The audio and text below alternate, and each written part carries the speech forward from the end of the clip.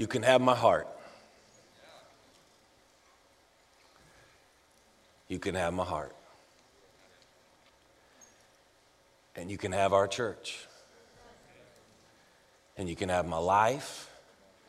And you can have my past. And you can have my future. Because I know you have my present. Aren't you glad that whether you're at a campus or online today, that you chose to gather around the comforting, encouraging, and life-changing presence of Jesus?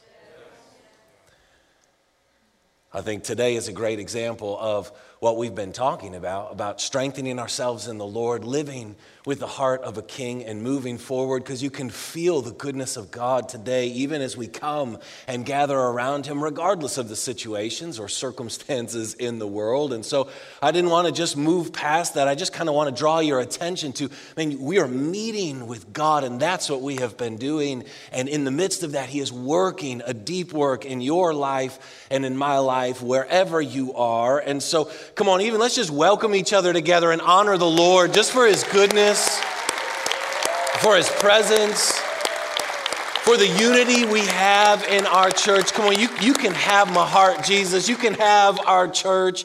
And so I'm excited about where we are and the direction that we're going. This week is Hope on the Move Thanksgiving groceries. And I know you've been hearing all the details and all the stuff about that. Here's what I want you to just hear from me. I really want to encourage and challenge every person in our church to participate in some way, shape, or form. It's going to take all of us to feed more than 1,000 families, but this year we've had more opportunities to serve this city than maybe any year before this. And so there's this incredible opportunity. It's going to take all of us to do it. And I just want to encourage you, do whatever you can do. If you can bring one can, then bring one can. If you can do a car full of groceries every single day this week, then do a car full of groceries every single day this week. One of the greatest ways you find hope for yourself is by giving it away to others. We are a movement of hope for the city and beyond, and this is why we exist, to do things just like this. So I challenge every person in our church, step out of yourself for 5 minutes and do what you can do in Jesus' name. Okay, we are in a series called The Heart of a King, and we're taking a couple weeks to look at the life of King David, to read through 1 and 2 Samuel together, and we are almost done. We're going to finish up this series next week. Some of you are like, hallelujah, I can't wait for it to be over, but I've loved this series, and I hope it's been inspiring and challenging to you.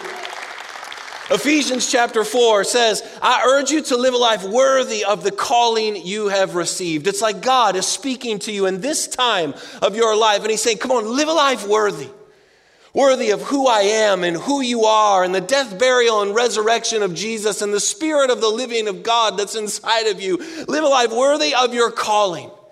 That you have a calling upon your life to live with the heart of a king, to live a life of royalty and virtue, nobility and honor and humility and submission and passion, not to live down to this world, but to live up to the kingdom of God.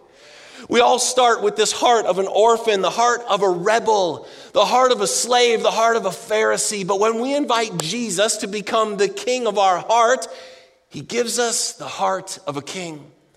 And when you know you are royal, it doesn't make you selfish, it makes you selfless, because kings spend their lives for the good of others and the glory of God. We've literally been empowered by God to rule and reign with him. To rule doesn't mean to lord over, it means to come under and lift up, and to reign, which literally means to release the victory of Jesus through our life into every area of authority and influence we have. In fact, this is why Revelation chapter 5, I love this. It says, for you, talking about Jesus, have redeemed us to God by your blood, out of every tribe and tongue and people and nation, and have made us kings and priests to our gods, and we shall reign on the earth. Come on. This is saying that because of the finished work of Jesus, every person, no matter who they are, what their background is like, what their life looks like, has the opportunity to become a king and reign with him in Jesus' name. And this takes faith, doesn't it? It takes faith to believe that you're a king even when you're aware that you're often living like a rebel. It takes faith to believe that you are who God says you are, regardless of how you feel. And this is the journey that we're all on. I mean, have you ever seen somebody love their enemy? It's the heart of a king. Have you ever seen somebody bless someone else at great cost to themselves? That's the heart of a king. Have you ever seen somebody be a hope carrier in the area of influence that they have? That's the heart of a king. Have you ever seen somebody invite somebody else to church? That's the heart of a king. And Jesus is the greatest example of royalty, of what the heart of a king looks like. And as we follow him, he's shaping and molding us into his image and his likeness, which means he's putting within us this heart of a king. And it's like every command that God gives to you, he's saying, this is what a king would do. And my spirit has empowered you to now rise to that standard in Jesus' name. And so for the last few weeks, we've talked about what the heart of a king looks like, kind of the character of a king. But here's the question: what do kings do? Like, how do they spend their time? What is the life of a king really all about? Well, it's really, really simple. Let me show you. Kings are on mission to see every person experience a kingdom life. This is what kings do. Kings are on mission to see every person experience a kingdom life. And this is where we get confused, because in our mind, we think kings are selfish. The kings are self-focused, that they're self-centered, that they're elite and higher than thou, that they live for themselves, personal happiness, personal ambition, personal agenda, personal issues. No. That's just the heart of an orphan in a king's role. A king is on mission. They're on mission to see every person experience a kingdom life. Like, they want to see people experience the righteousness of God in Christ Jesus. They want to see people experience faith, hope, and love. They want to see people experience the forgiveness and the mercy and the grace and the kindness and the power of God. They want to see people experience a restored identity, a reconciled relationship, a redeemed purpose. They want to see God's ways come and his paths live out and his principles released. They want to see every area of life in alignment and agreement with the lordship of Jesus. They want to see the works of the devil be destroyed. They know that the grace of God has handpicked them and lifted them to the area of influence that they have. So now they want to spend their life making sure every person in every area of life gets to experience what the kingdom is all about. In fact, this is why in Matthew 6, when Jesus is teaching us how to pray, here's literally what he's saying. He's saying, you should pray, your kingdom come, your will be done on earth as it is in heaven. What Jesus is telling us, he's saying, this is how kings live. This is how kings think. This is how kings dream. They dream that God's kingdom would come to every person in every area of life. They dream that God's will would come to every person in every area of life. He's saying this is what the heart of a king really looks like. If he's teaching us how to pray and he's teaching us how to live as kings and he says this is how you should pray, then this is the heart of a king. And what I love is this is how David lived. If you look at the life of David from beginning to end, you will never find an extended period of time where David didn't live on mission. In fact, Acts chapter 13, I love this. It says, for when David had served God's purpose in his own generation, he fell asleep and he was buried with his fathers. This verse is profound. It says that David served God's purpose in his own generation. Do you realize that God has a purpose for every generation?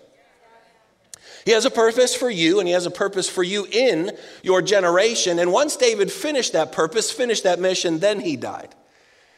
Isn't it interesting that all the battles and all the giants and all the wars that David went to fight, he never had to be afraid when he was on mission. Why? Because he hadn't finished God's purpose in his generation yet. You don't have to be afraid of dying early when you spend your life accomplishing God's purpose in your generation, because he's still got more for you to do on his mission. And this was David. From a teenager till the end of his life, he was on mission. When he went out to shepherd his father's sheep, he was on mission. When he took supplies to his brothers on the front line, he was on mission.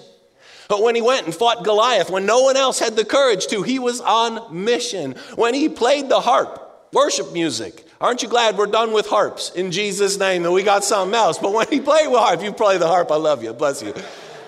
But when he was playing the harp for Saul, who was demonically oppressed, he was on mission to see the kingdom come. When he went and fought against the enemies of God, he was on mission. When he tried to bring the Ark of the Covenant back to Jerusalem, he was on mission. When he set up the tabernacle of David, 24 hours of worship and prayer, he was on mission. When he led the people to walk in God's ways, in God's path, he was on mission. It was like from a teenager to the end of his life, everything was about mission.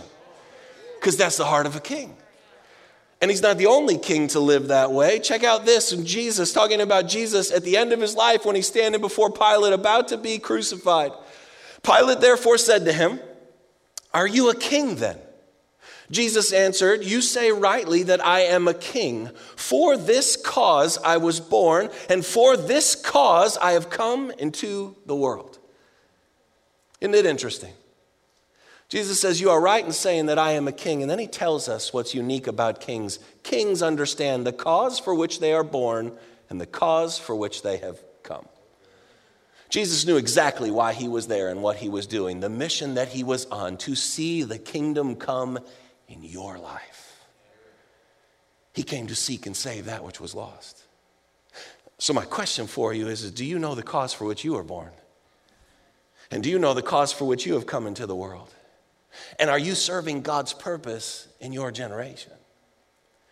Because you see, once you lose your purpose, you'll lose your hope. And once you lose your hope, like we said last week, you lose your life. Kings are on mission. And all you have to do is go back to Genesis, the beginning, the creation. When God made us, God blessed them. Talking about Adam and Eve, he blessed them with what? A purpose. And said to them, be fruitful and multiply, fill the earth and subdue it, using all its vast resources in the service of God and men. You guys know I love this verse because this verse is our mandate. It is our created purpose. Be fruitful. Live a life of productive beauty, bringing things to the fullness of their potential. Multiply, reproduce the life of God in you, in the world around you. Fill the earth. Or the area of influence and authority you have with the knowledge of the glory of the goodness of God. Subdue it. Bring order to the chaos and then use your resources to accomplish God's purposes in the lives of men. It's what you were created for mission. And at every major juncture along the Bible, you'll watch as God redeclares this. Noah gets off the boat and he says, hey, Noah, be fruitful and multiply. Abraham makes the covenant with God and he says, Abraham, you're blessed to be a blessing. The Israelites go in to take the promised land, and he says, increase and advance little by little and take the land. Jesus, as he's being lifted up to heaven, he says, therefore, go and make disciples. This is what we were created to do. So can I just ask you, does your life in this hard season look anything like this verse? Or is it the opposite? Instead of being fruitful, have you been barren? Instead of multiplying, have you been dividing, pulling away from everyone and everything? Instead of filling your areas of influence with the knowledge of the glory and the goodness of God, have you been filling your own life with media and news and darkness?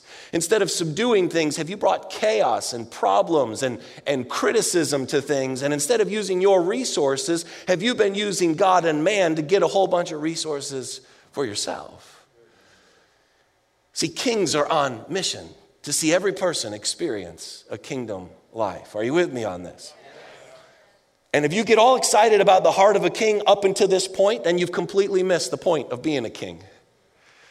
Because it's not about you ruling and reigning. It's about you releasing God's kingdom into the world around you. And this, my friends, is what we have to grab. We've been leading this series all to this point, and so I really want to encourage you. You got to grab this truth in your life, or you have completely missed the purpose of being a king. I don't care if you have a theology that says you're royalty and you have the heart of a king if you don't live the purpose of a king. Completely misses it. Come on, are you with me today? So let me give you a couple thoughts. First thing is this. Kings know it's not about them. All right. I hate to break this to you this morning, but it is not about you. I know. We think it is. We live like it is. We act like it is. We walk like it is. We talk like it is. We complain like it is, but it is not about you. It's not about me.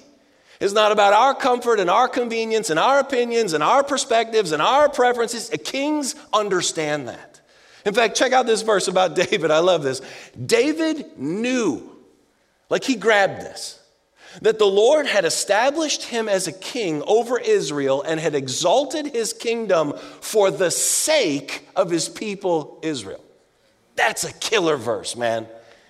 David knew, he understood that he didn't earn or deserve anything he had, but it was God's grace that established him as a king with the heart of a king for one reason and for one reason only, for the sake of his people, for the sake of others. That it wasn't about David, it was about the mission that God was on to redeem the earth, and that he had lifted David up for such a time and a place, that this is why David was there, and the same is true with you.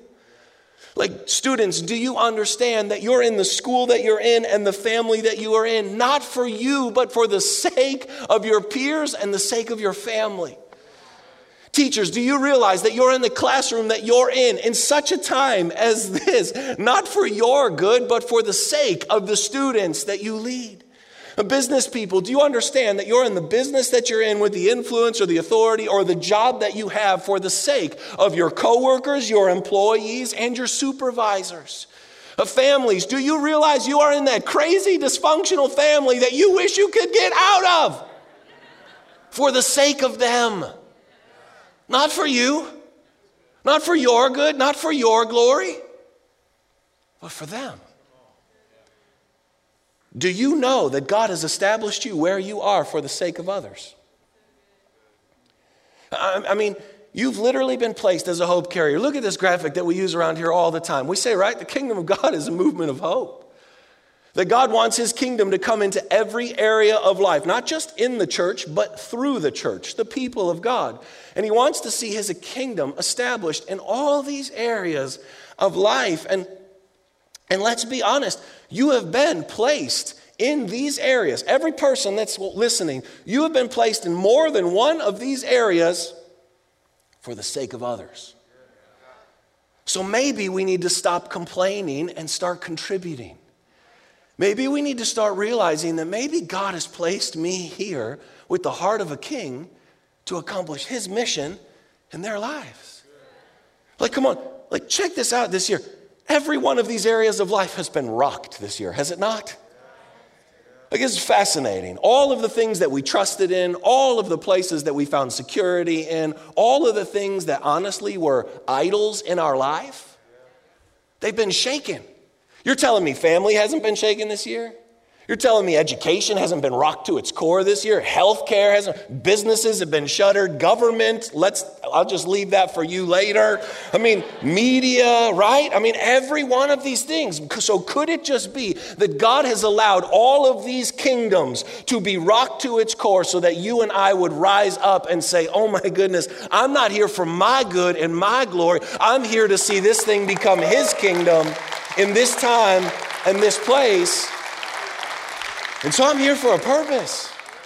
And this is what we've been doing all year. And so many of you, you don't even realize what we're doing, and that's okay. Like, do you know we were able to give a teacher gift and a note of encouragement to more than 14,000 teachers? DISD, AISD, GISD, and LISD. More than 14,000 teachers. Do you know we wrote a handwritten note to more than 1,000 healthcare professionals and brought gift baskets to the major centers of healthcare in our region where we do church? Do you know that we were able to write more than 3,000 handwritten cards to civil servants that are serving in government around our area with gift baskets and encouragement to them? Do you know we've written more than 1,000 handwritten notes to police officers in all the major cities in the places where we have campuses? I mean, like, this is why we're here. This is the point.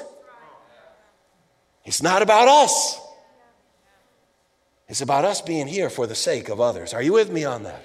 Come on, do you remember when John and James come to Jesus and they say, Jesus, we want you to do whatever we ask you to do for us? And Jesus says, what do you want me to do for you? Isn't that interesting that Jesus isn't afraid of bold requests? He's not afraid of a big faith. And they look at Jesus and they say, well, Jesus, we want to sit on the right and the left-hand side of you when you come into your glory. And it says when the other 10 disciples heard it, they became indignant. They weren't mad that John and James asked for that. They were mad that they didn't think about asking for it for themselves. And so look what Jesus does. He sits them down and he has a little conversation with them. He says, let me teach you something about having the heart of a king. He says, you know that those who are regarded as rulers of the Gentiles, people of the world, lord it over them. They think it's about them. And their high officials exercise authority over them, but not so with you. Instead, whoever wants to become great among you must be your servant, and whoever wants to be first must be a slave of all. For even the Son of Man, me, even I didn't come to be served, but to serve and give my life as a ransom for many. Jesus says the world thinks it's about them. He says, but you're not a part of the world anymore. You've now been given the heart of a king. You belong to a kingdom, and it's okay to want to be great. That just means you're going to be the best servant, and you're going to be the one that goes last, and you're going to spend your life serving and giving everything you have for the mission. It's the heart of a king. And so can I ask you in this season, how have you made decisions about your life? Because we've all had to make a lot of decisions in this last season, and how you've made those decisions tells you a lot about what you actually believe your mission or your purpose is. And if we're honest, a lot of us, we really didn't make decisions based on this. We probably made a lot of decisions based on comfort and convenience. I mean, let me just go ahead and break this to you about our church. I have no interest in creating a church that has a lot of comfort and convenience for us. Some of you are like, we know. I know. Zero. Why? Because it's not about us. I'm not here for me and you're not here for you. We're here for the lost, the lonely, and the broken. And every decision we make is about that. And so here's what I want to encourage you. If you ever don't like a decision that we make, before you get upset about it, just stop and think. There's a 99% chance that a bunch of people thought about this and prayed about this and believe this is the best way to reach the world. And of all the years I've done this, I've had hardly anybody that's ever come to me and said, we need to do more to reach lost people. I've had lots of people that have come and said, this isn't comfortable or convenient for me. Then it means we got it right. Huh. That's funny right there. Come on. When you stop living on mission, you start self-destructing. It's true for a family, it's true for an individual, and it's true for a church. You stop living on mission, you start self-destructing. There are 3 places that we watch David's life fall apart throughout his journey. All 3 of them was when he stopped living on mission. First one was when he stayed in his palace and should have gone to war, and he ended up having the Bathsheba incident. Second one, when there was a bunch of conflict and chaos in his family, and David didn't go on mission to establish the kingdom in his own family. He wanted comfort and convenience instead of dealing with the conflict, and it cost him dearly. And the third one was towards the end of his life. He goes out and counts all of his fighting men instead of going to battle with his fighting men, and God allows a significant consequence for that, and 70,000 of his people died. When you stop living on mission, you start self-destructing, and I watch this with people all the time. One of the most dangerous places you can be is a casual follower of Jesus that is completely disengaged from the mission. Because you think you've got the whole Jesus and kingdom thing down, but you're completely missing it, and so you start self-destructing. Like Matthew 28, Jesus tells us, right? End of his life, here's what he says, therefore go and make disciples of all nations. I spent all week studying this verse, looking into the Greek, reading commentaries, just trying to find if there was a footnote that said, unless it's 2020. Unless it's COVID. Unless I don't like what's happening in politics. Unless the economy is stressing me out. Sorry, guys. Therefore, go and make disciples of all nations. No matter what. Proverbs 11, he who refreshes others will himself be refreshed. The reason so many of us are so weary is because we checked out of mission the moment things got hard. So we're weary and we're dry and we're thirsty and we're broken and we're looking for help. But we're I can't do mission because that's hard and it's not I know, mission by nature is costly. And instead of taking the path of least resistance, we need to take the path of greatest purpose, of greatest mission, because that's what a king would do. Are you with me on this? Come on, are you with me on this? All right, second thing is this. Kings live attractive lives. Kings live attractive lives. There's something about the way a king lives that draws the world in. Check this verse out about David.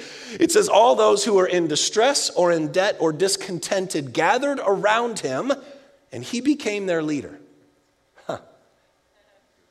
You know what this means? It means that the royalty of David's heart was so attractive, that people who were orphaned, enslaved, and rebellious wanted to be around him. And this is when David is in the wilderness. This is when he is he doesn't have a palace, he doesn't have a kingdom, he doesn't have a nation, he has nothing to offer them, but the royalty of his heart was so attractive that all these men wanted to be around him. Why? Because the rebel heart is attracted to a royal life. And he's not the only king. Look at Jesus. Go to the next verse. Look at Jesus, the Son of Man, a friend of tax collectors and sinners. Isn't it interesting that all the lost, lonely, and broken people wanted to be around Jesus? The people with the heart of a rebel, the heart of an orphan, the heart of a slave, they saw something in Jesus' life that they were attracted to and they wanted to be a part of. And so they were drawn in, whether it's Zacchaeus, the woman at the well, the lepers, the broken, the deaf, those that were demonically oppressed. There was something in the royalty of Jesus' life that drew them in. Why? Because life is attractive. And life is only found in the kingdom. And so can I ask you a really simple question? Are you living an attractive life? Like, do lost, lonely, and broken people like to be around you? Maybe let me ask it to you like this. If you're a Republican, do Democrats like to be around you? And if you're a Democrat, do Republicans like to be around you? Okay? If you're a Cowboys fan, do Eagles fans like to be around you? It's like for real. Ready? If you believe in wearing masks, do people who don't believe in wearing masks like to be around you? And if you don't believe in wearing masks, do people who believe in wearing masks like to be around you? I'm dead serious right now. If you're a Gen Z, do boomers like to be around you? And if you're a boomer, do Gen Zers like to be around you? These are legit questions we have to ask ourselves, because if the kingdom is within me, it's attractive and it will draw in people who are very different than me. Why? Because we have been set apart by grace for the good of others and the glory of God. You remember that? Our theme for the year, that you've been set apart by God, for God, from this world, for this world, by grace. Nothing that you did to do it, to earn it or deserve it, but it's for the good of others and the glory of God. And I know some of you are thinking, yeah, but I don't have all these possessions that would attract people into my life. No, I'm not talking anything about the external. I'm talking about completely the internal. Do you know the Bible says there was nothing physically attractive about Jesus, and yet the whole world wanted to be around him? Why? Because it was the royalty within him. The men wanted to be around David even though he was out in the wilderness. Why? Because the royalty within him. Listen, over the years, can I tell you, I've seen men, multi-million-dollar men, that want to be around a guy that doesn't have that much and sit in a circle with him. Why? Because the guy that doesn't have that much possessions had hope, love, peace, joy, and there was something so attractive that this successful businessman of this world wanted to be around this guy who the world would say had nothing, but the kingdom said had everything. Come on, you with me on that?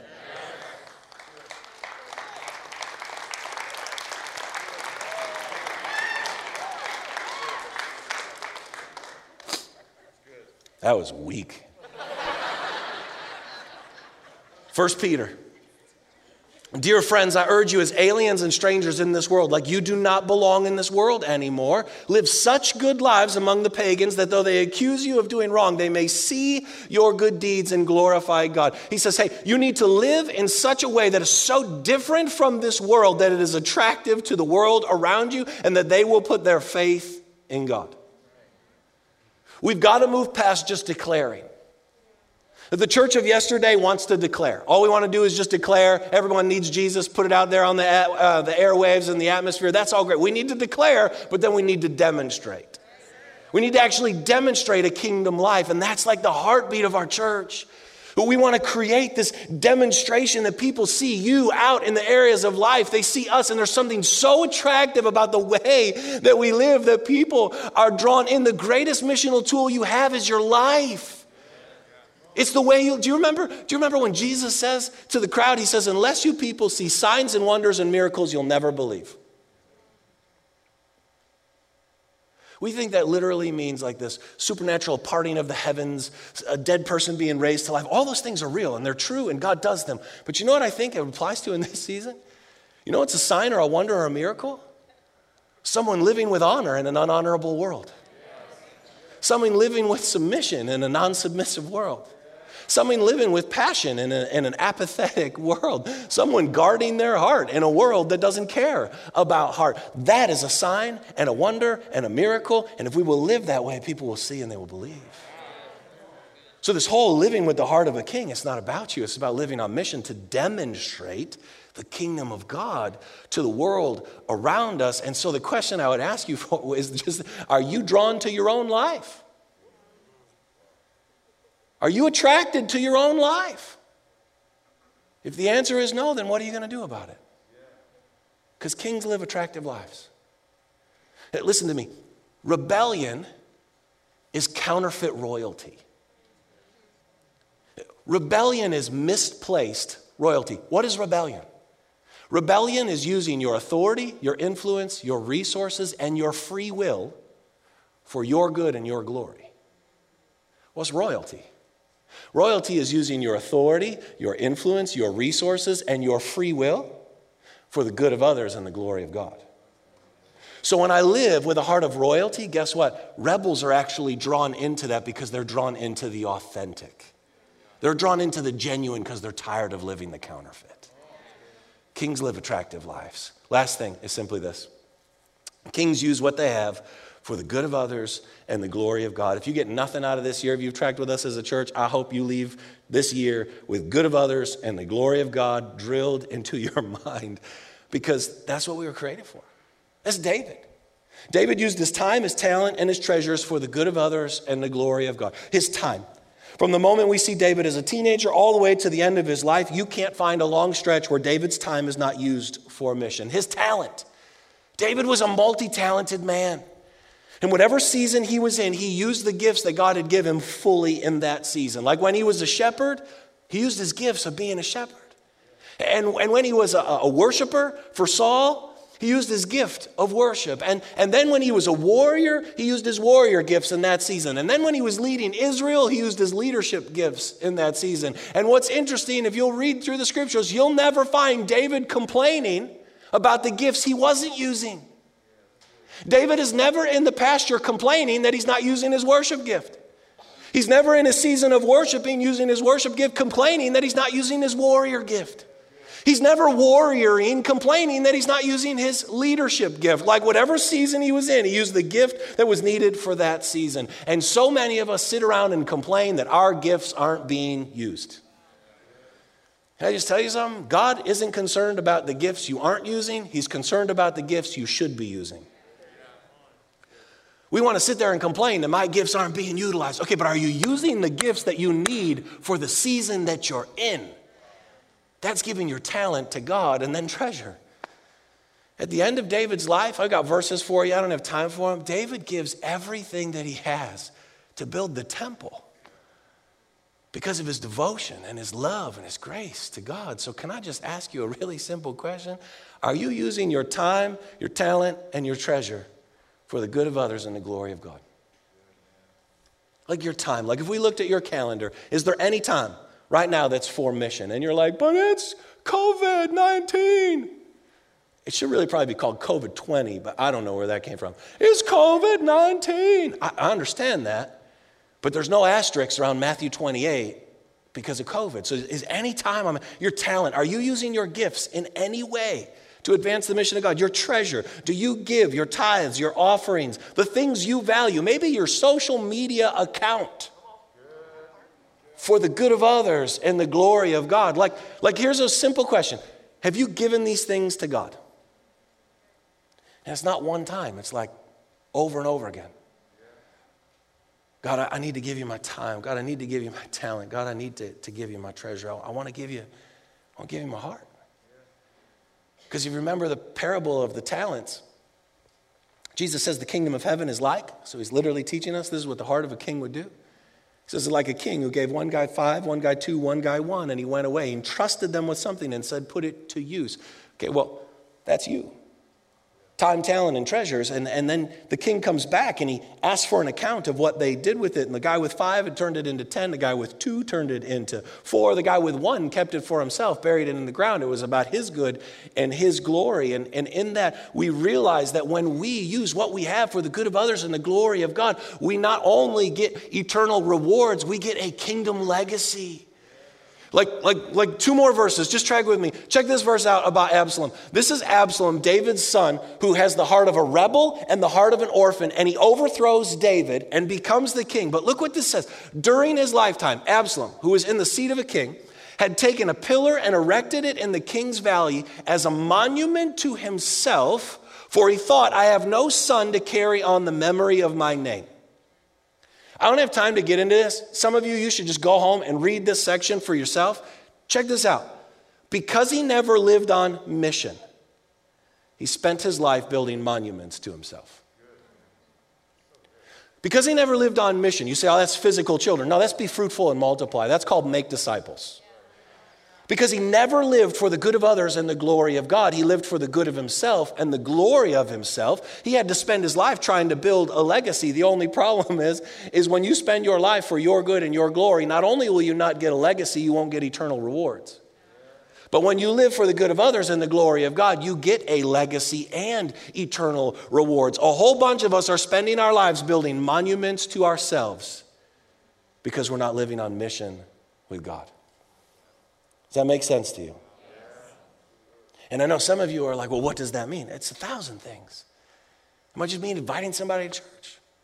It might literally mean posting something on your social media. It might be getting involved on a serve team or Hope on the Move stuff. It might literally be mentoring a student. It might be having your neighbors over for dinner. It might be giving a gift card to a person that you see regularly as you're building this relationship with them. It might be just being the person who has hope in a room full of despair. Listen to me, mission leads to mission. If you just get started, God will start showing you all these amazing things that start opening up. And you're like, oh my goodness, there it is. And I know some of you, you're like, bro, I can't believe that I tuned in to church today to hear about mission. Don't you know how hard life is right now? I sure do. But you were created for mission. And one of the greatest things you can do for somebody who is suicidal is give them purpose. Why? Because purpose leads to hope, and hope leads to life. And if you have no interest in mission, check this last verse out. For Christ's love compels us that those who live should no longer live for themselves, but for him who died for them and was raised again. If I'm not compelled to live on mission, I've lost sight of God's love for me. If you're not compelled to live on mission, if you're resistant, if you're edgy, if you're frustrated, if this bothers you, you've lost sight of God's love for you. Because what a king understands at the end of the day is that the grace of God has been so good to me, that he's rescued me.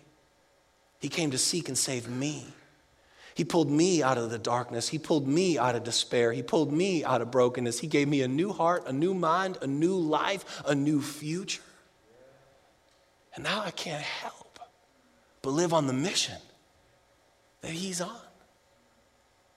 The great privilege of your life and my life is that we get to be on a mission that matters. To reach lost, lonely, and broken people. To bring the kingdom of God, your kingdom come, your will be done in every area of my life and beyond in Jesus' name. Come on. What does mission or lack thereof say about the current reality of your heart condition? A rebel is on mission to do what they want, when they want, how they want. A Pharisee is on mission to look really good on the outside and spend their life judging and correcting everyone else. A slave is on mission to complain and criticize and whine and moan about how hard and bad life is. And an orphan is on mission for their good and their glory with a heart full of insecurity, fear, and a poverty mindset. But a king is on mission to see every person experience the kingdom life that Jesus has come to offer us. Come on, Valley Creek. This is a time and a season for us to rise up and say everything that we are, everything that exists here, everything in my life is for the mission of God. Because that's God's purpose in our generation. For this cause you were born. For this cause you have come. Let's align our lives with it in Jesus' name. So close your eyes with me.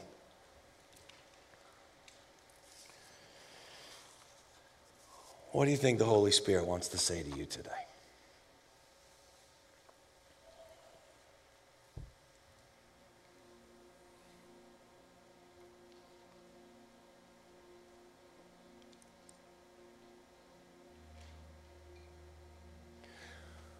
Aren't you glad that Jesus demonstrated what the heart of a king looked like by going on mission for us?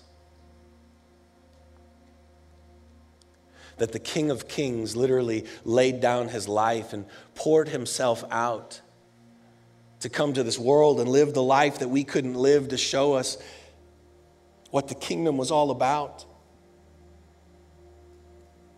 That for you, he laid down his life on that cross and rose again from the grave 3 days later and released the Spirit of the living God inside of you and gave you the divine nature of who he is. And now he sends us out on that same mission, because when you become a part of the kingdom becomes your life. And the kingdom is all about mission. And so don't let this be one of those big ethereal messages like, oh yeah, mission, people need to get saved and meet Jesus. Yeah, that's true. But what about mission in your life? What about just the mission to live a life that's attractive to those around you? What about just the mission to just be kind to those around you? What about the mission to just offer God your time, your talent, and your treasures? Lord Jesus, I pray that you would just stir up within us a burning, passionate, white-hot desire for mission. Lord, we just declare to you, you can have our church. We're not here for comfort or convenience. We're here on mission to reach the lost, lonely, and broken, to serve a city in need, to bring hope to the hopeless, life to the broken, healing to the sick, and freedom to those who are in bondage. And as we step out of our own lives, we find all those things for ourselves along the way. So Lord Jesus, may we be people who live with the heart of a king, on mission to see your kingdom come, your will be done on this earth as it is in heaven. In your name we pray. Amen.